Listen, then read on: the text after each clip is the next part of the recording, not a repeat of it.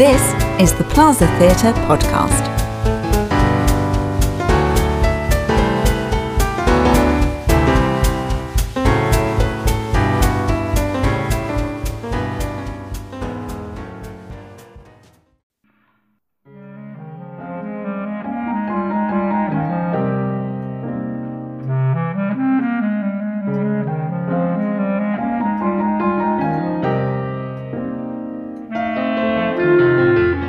Third Time Lucky by Elle Roffey, with Meriel Shepherd as Annie.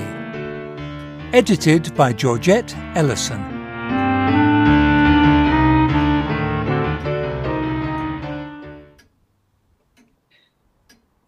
I think he's dead. I've been sitting here, well, more propped up than sitting, for 20 minutes now, and he hasn't moved. I can't even see him breathing. He is very good at sitting still. Once he gets comfy, he stays still because of the pain, he says.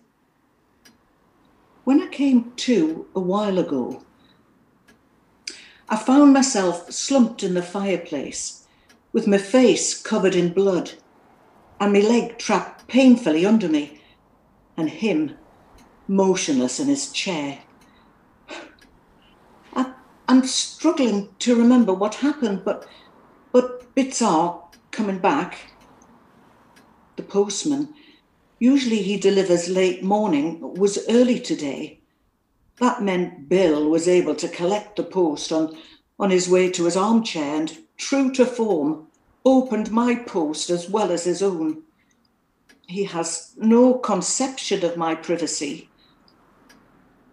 Unfortunately, there was a bank statement for my escape fund. He knew nothing of this, and more tellingly, a copy of the lease for the little flat I'd found.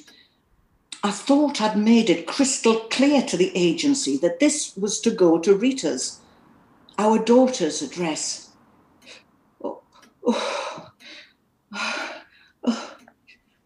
My head it's clearing a bit now. I remember how I ended up here on the floor. No, he still hasn't moved. I'm sure he is dead. After he ranted and raved and threatened to kill me, once he got hold of me, I waited till he dropped off and started to get my things together. My planned escape would now become an emergency dash. I had to get out before he got hold of me. Even disabled by his crook knees, he is dangerous when crossed. These days, I try to stay out of reach. Sure, he was asleep. I was careless about passing his chair, busy collecting a few things, and he grabbed my arm. Oh, he's still so strong. In panic and fearing for my life, I lashed out and managed to pull away. In doing so, I went flying over the coffee table, ended up in the hearth with my head split open and my leg probably broken. Oh.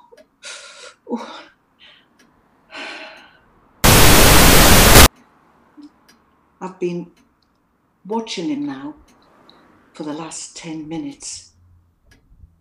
He hasn't moved or seemed to breathe in that time. I'm sure he is dead. I'm not sorry. I need to get to the phone, get help. It's by his chair, naturally, so he can control calls. Sometimes he doesn't even bother to answer it, or if he doesn't want to talk or doesn't want the caller to talk to me, he'll tell them to piss off, especially if it's one of the boys. He'll have nothing to do with the boys, hates them, and the feeling is mutual. Painful as it is, I must try to reach the phone.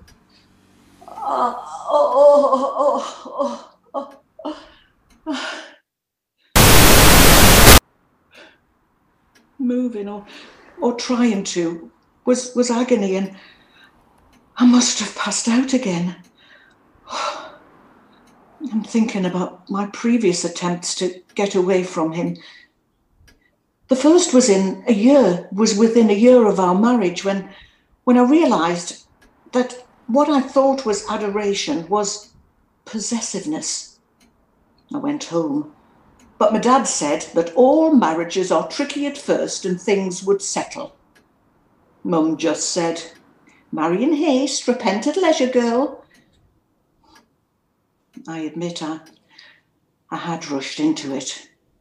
Wanted to escape the restrictions of living under parental control. Resented being told what to do. Fools rush in, they say. I didn't tell them he was hitting me. It might have been different if I had, but I had some pride. I went back to him. Not that he realised I'd tried to leave, and soon after that, I found I was expecting. 2 boys, Vernon, then Peter, followed by Rita in 5 years. I couldn't leave then. There was nowhere to go in those days with children, and I would never leave them with a brute like him. He's a vicious, controlling bully, free with his fists. I needed to be there and act as a buffer between him and the children. I took the blows for them willingly.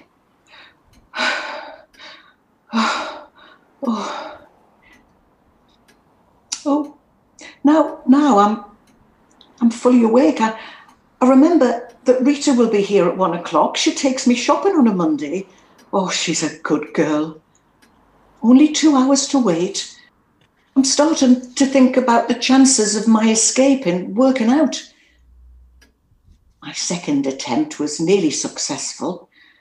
I had decided that I would go as soon as the children left home. Boys went as soon as they could, joined the army to get away from the old bastard, as they called him. They said there was less discipline in the army, and nobody was allowed to lay hands on them, so they both settled happily into their new lives. In the beginning, they wrote often to me, not him, but he would intercept me letters and reading about them, calling him the old bastard one time. He would tear them up when they arrived. He would then make me pay with his fists. They stopped writing and I keep up with their lives through Rita. Career soldiers, both of them. Oh, I'm so proud. He won't even speak of them. Rita left when she was 17. Got a live-in job in a hotel on the coast not too far away. But importantly, away from him. The plan was I was to follow. There was a vacancy for a live-in housekeeper in the same hotel. I had become very handy with a needle and could make do and mend like a demon. I was going to leave the following Friday first thing, once he'd gone to work. On a Friday, he went straight to the pub after work, never getting home till midnight. That would give me 16 hours to get me things together and get away. I was sick with excitement on that day, elated with the idea of freedom after 20-odd years of abuse. In fact, I was sick that morning, and with a sinking heart, I realised that the loss of me monthlies and me thickening waistline was not the change starting early. No, I was pregnant again, approaching 40, pregnant and trapped. Again.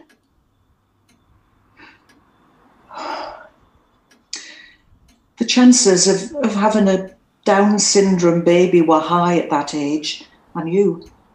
But there was no choice those days but to have the baby. The silence in the room when she was delivered told me that indeed she was Downs. The midwife kindly said I could just leave the baby there and go home. She would be found a place in a home where she could be cared for. That was quite usual then. Downs babies weren't expected to thrive and had a poor outlook. Much as I wanted to be free of him, I wanted my baby. Oh, she was different looking to the other 3, but she was cute and I loved her instantly. Lily, I called her, and we went home together. Bill at first would have nothing to do with her, but she was an undemanding, smiley baby, and she won him over. I think that was the nearest he came to loving anyone other than himself. She met all the milestones, just later than other children. She called Bill Daddy, my daddy. I don't know where she picked that up, but I never saw him raise a hand to her, and he only occasionally shouted at her. She charmed him totally. Oh, oh, oh.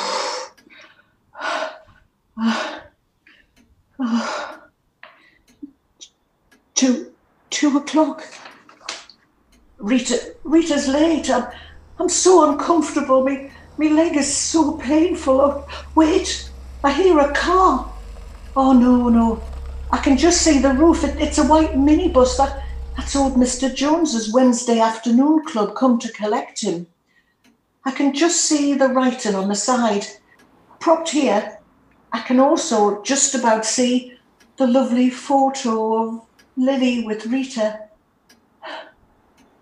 I had a matching one of Lily with the boys, but he smashed it in a temper. Lily was a joy.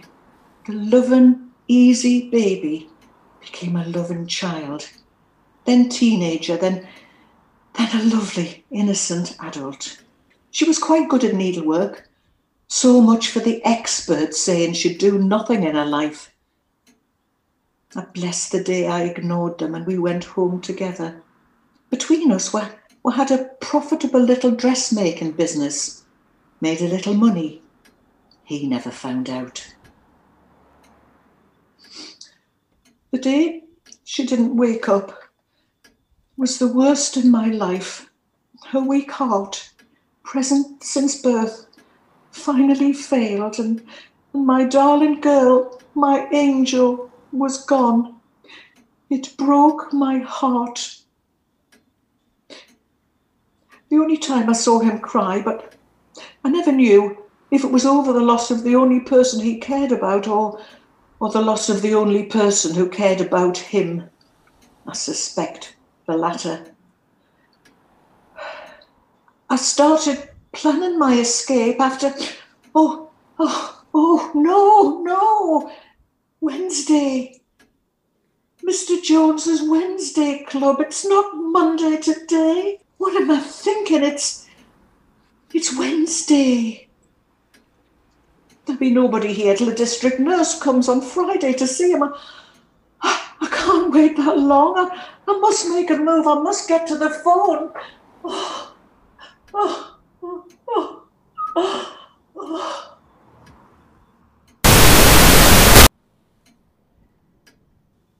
It's 5 o'clock. I must have passed out again. The pain was unbearable.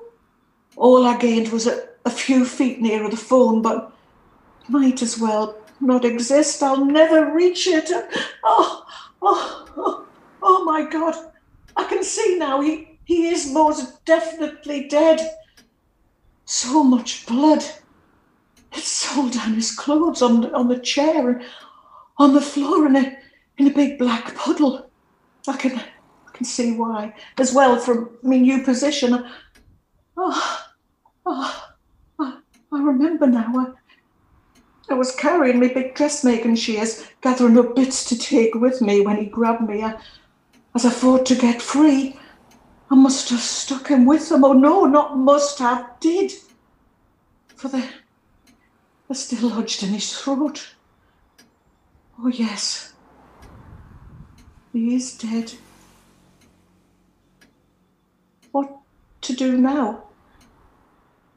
I can't move. It's far too painful. But I need help. He is beyond help, admittedly, but I must get some help. To my shame, I seem to have wet myself. I am very cold and sitting in the puddle. And My leg is going numb. Oh, it's not wee, it's blood. My leg appears to be bleeding. I think the bone has come through the flesh, and I'm sitting in a sticky pool of my own blood. I'm never going to get this out of the carpet. I have a plan to get help, though. If I can reach a stick, his latest weapon. I've felt that round my shins quite a lot recently, I can tell you. I could tie something to it, and then somebody, when somebody passes, I can wave it and call for help. The windows open a bit. They should hear me. It should work. Oh, it's a lovely evening. People will be out and about. I'll just rest a bit before trying. I'm so tired and very cold. When help comes, it may mean I'll be in trouble for killing him, but it was self-defense. The kids will tell them about him, and there's the hospital records.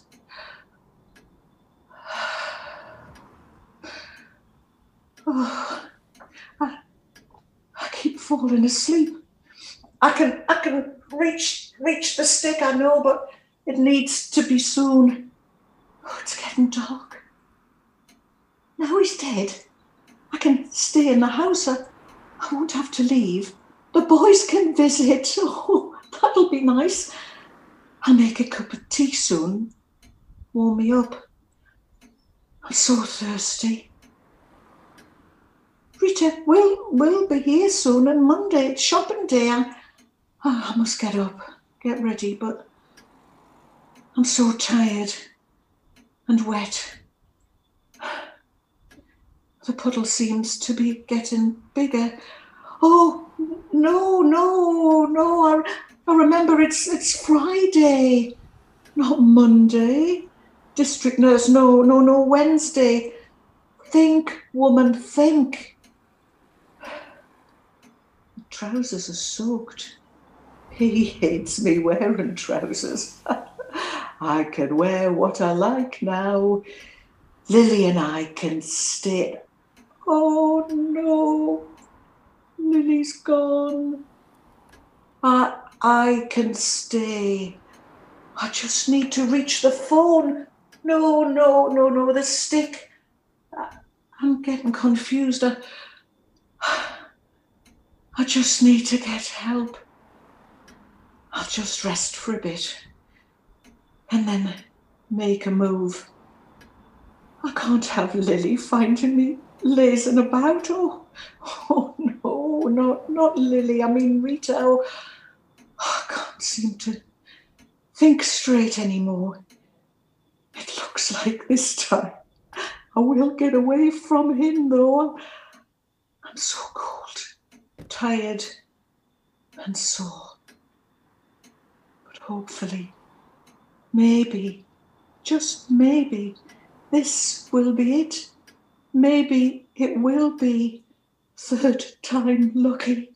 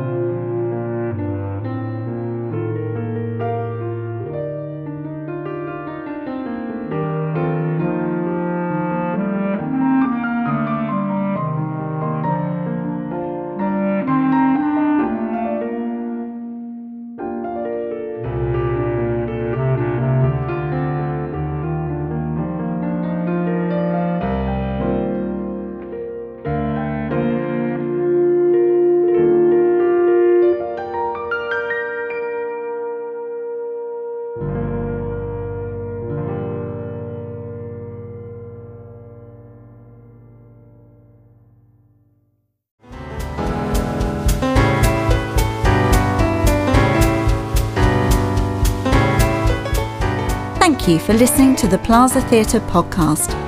Although the theatre is closed, keeping the building maintained still costs money. If you've enjoyed our podcast today, please consider making a donation to keep theatre alive in Romsey. Visit plazatheatre.com for more details.